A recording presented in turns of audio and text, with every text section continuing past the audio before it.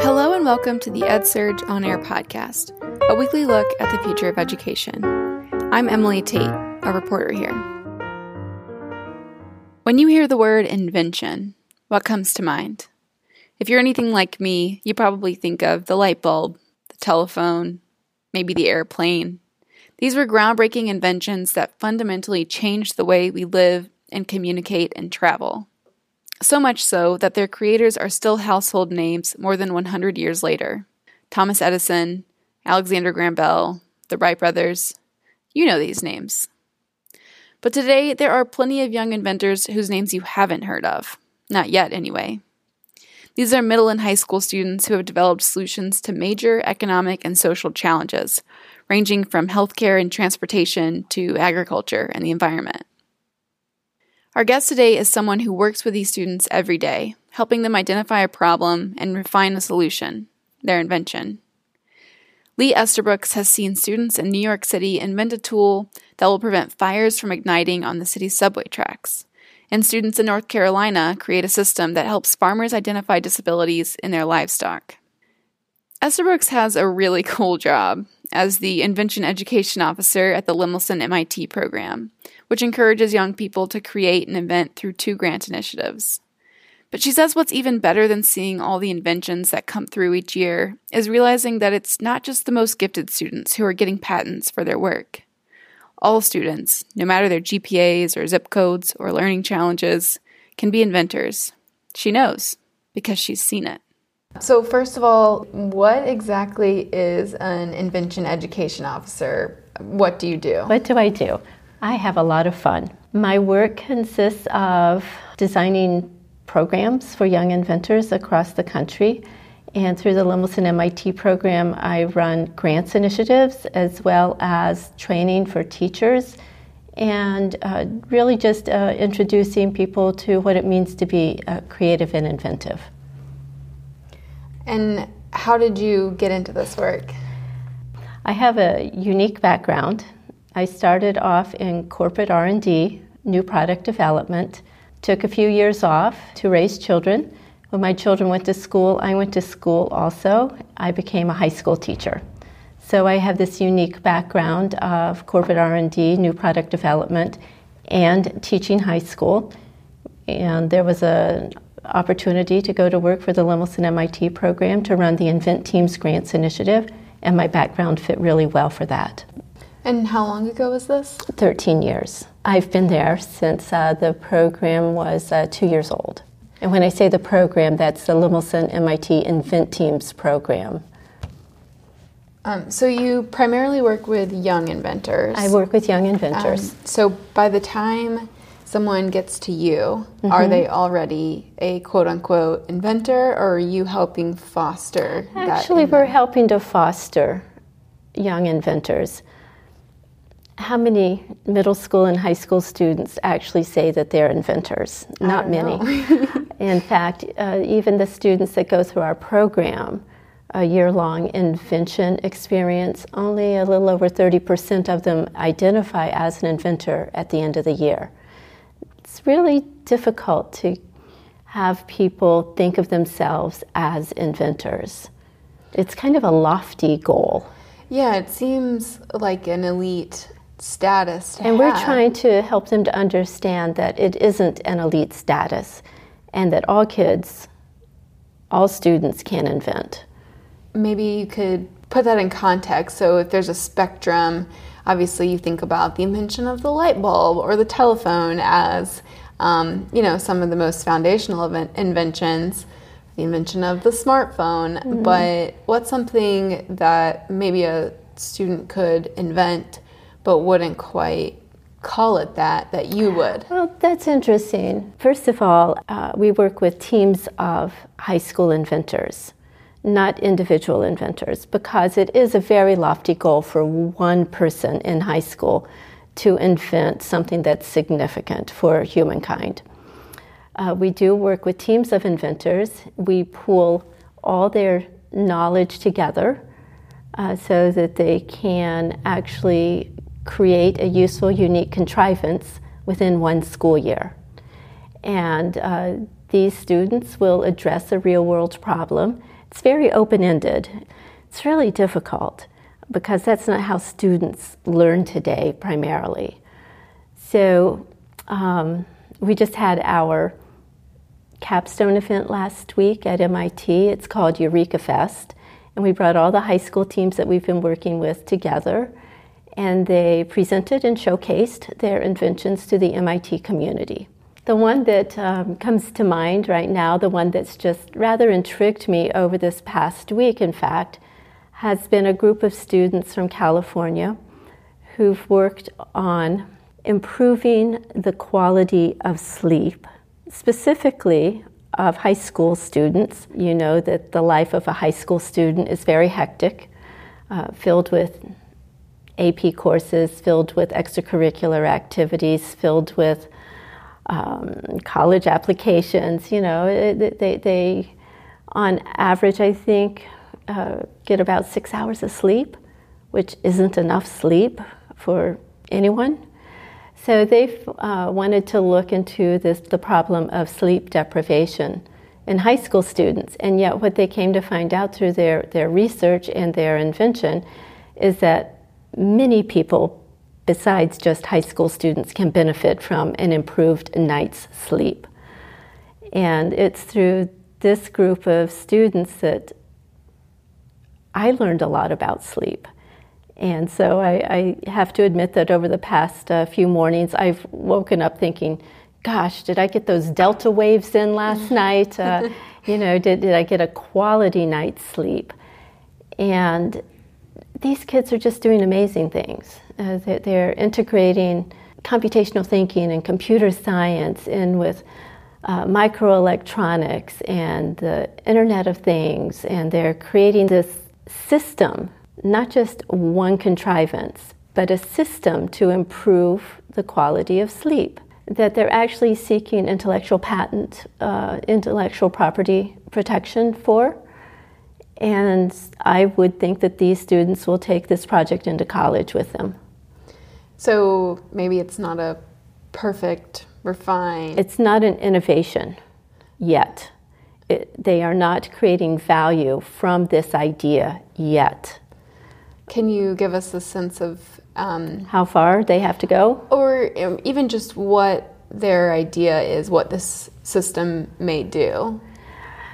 The system may, through a headband, monitor the quality of sleep. Through a wristband, cool the body down to improve the quality of sleep.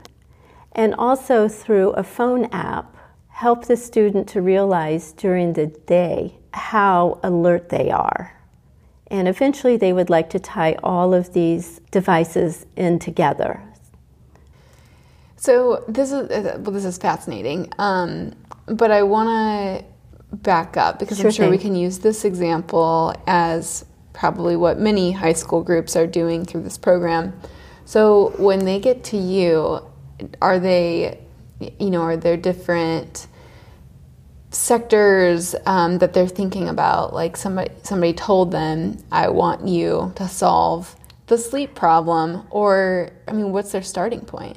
Their starting point is a point, I think, of passion, something that they as a team believe in, that they come together and agree upon. We found that in working with high school students, this really needs to be their problem that they own, not a problem that's been assigned to them. It's terribly difficult work on top of everything else that a high school student is doing. An Invent Team project can take up to 250 hours. Wow. During the school year. It's after school work, it's Saturday work, it's Sunday work sometimes, it's holiday work. So they really have to be fully vested in what the problem is, and therefore they'll work hard on the solution to improve the lives of others. Over the 13 years that you've been at the Lemelson MIT program, can you name maybe one or two inventions that have blown you away, or that maybe even now they haven't reached their full potential, but at the time they stood out to you? To be clear, it's the students that blow me away. and the inventions are extraordinary, but it's the students that come up with these inventions that really blow me away. And I've found over my years that all students can invent. And I say that because I've seen a team of special needs students from North Carolina that had an extraordinary invention 3 years ago. These kids worked diligently out of a lab at NC State University, where they came together from all over North Carolina. One student traveled as far as Charlotte to Raleigh every weekend to work with this group of students. And these were kids who didn't have a lot of opportunities in the regular school day to pursue STEM because they were doing other things to work with their disability. And they had the most astounding invention to help detect lameness in cows. And so I learned from all the kids. I had no idea why they were studying lameness in cows, but lameness actually is a way that a farmer will detect whether or not the cow is healthy or not. And I just can't tell you what it meant to not just the kids, but to the kids' families, to see their sons and their daughters presenting their very clever solution at MIT and being awarded the most technical award that year for what they diligently worked on. And that is the lameness detection system for cows. And it works. It works. Do farmers use it? They continue to work with farmers so that they will use it, and they've been invited and have visited the U.S. Patent and Trademark Office in Alexandria. These kids are great.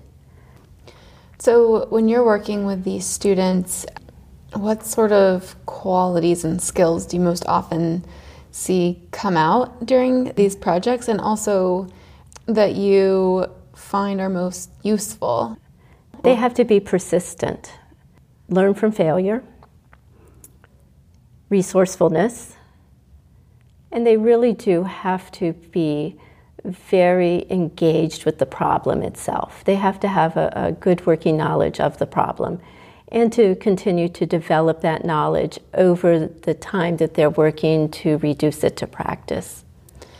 So that makes me curious about the students in North Carolina, because the first example you gave about sleep deprivation for high schoolers, I wonder why you think those students in North Carolina were able to be so persistent about the detection system. I think in that case they were inspired by Temple Grandin, who is a famous scientist from NC State University who is also autistic.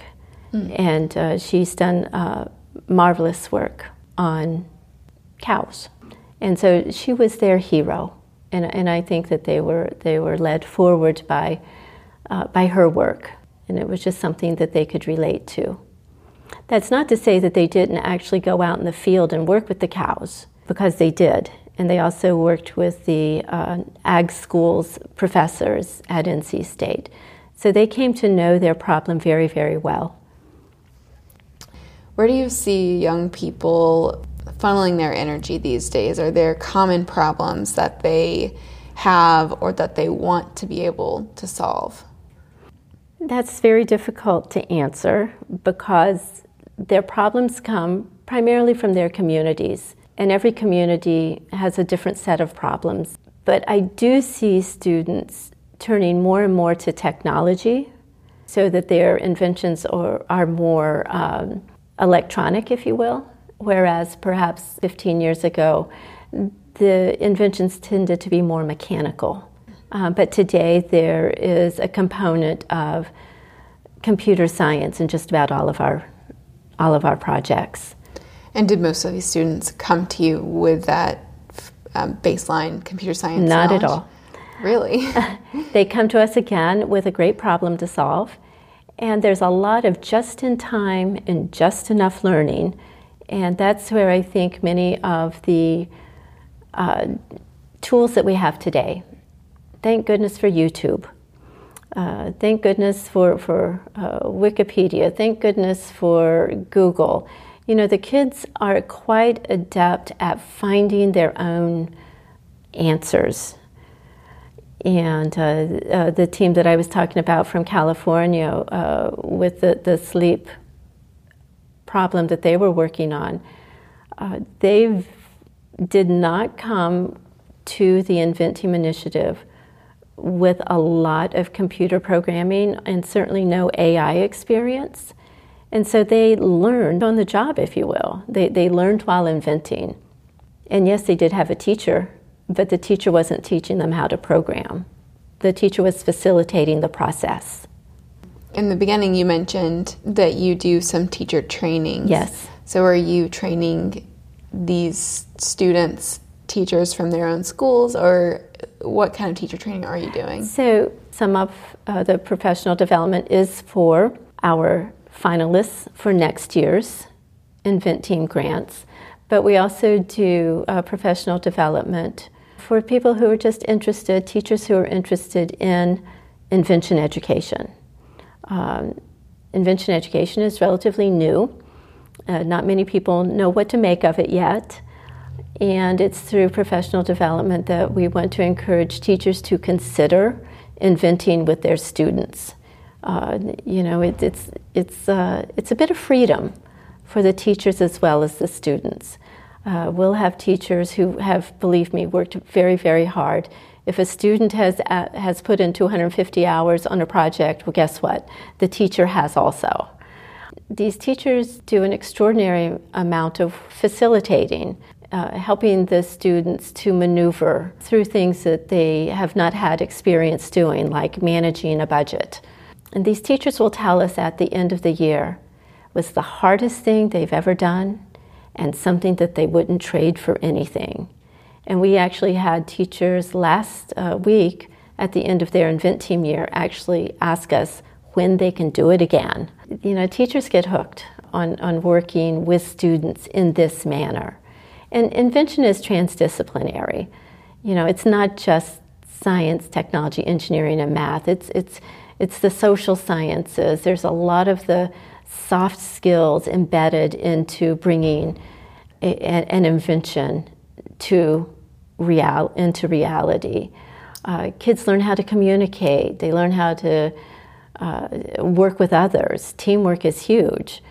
They learn how to manage their time. I feel like I have to ask if you have a favorite invention of all time.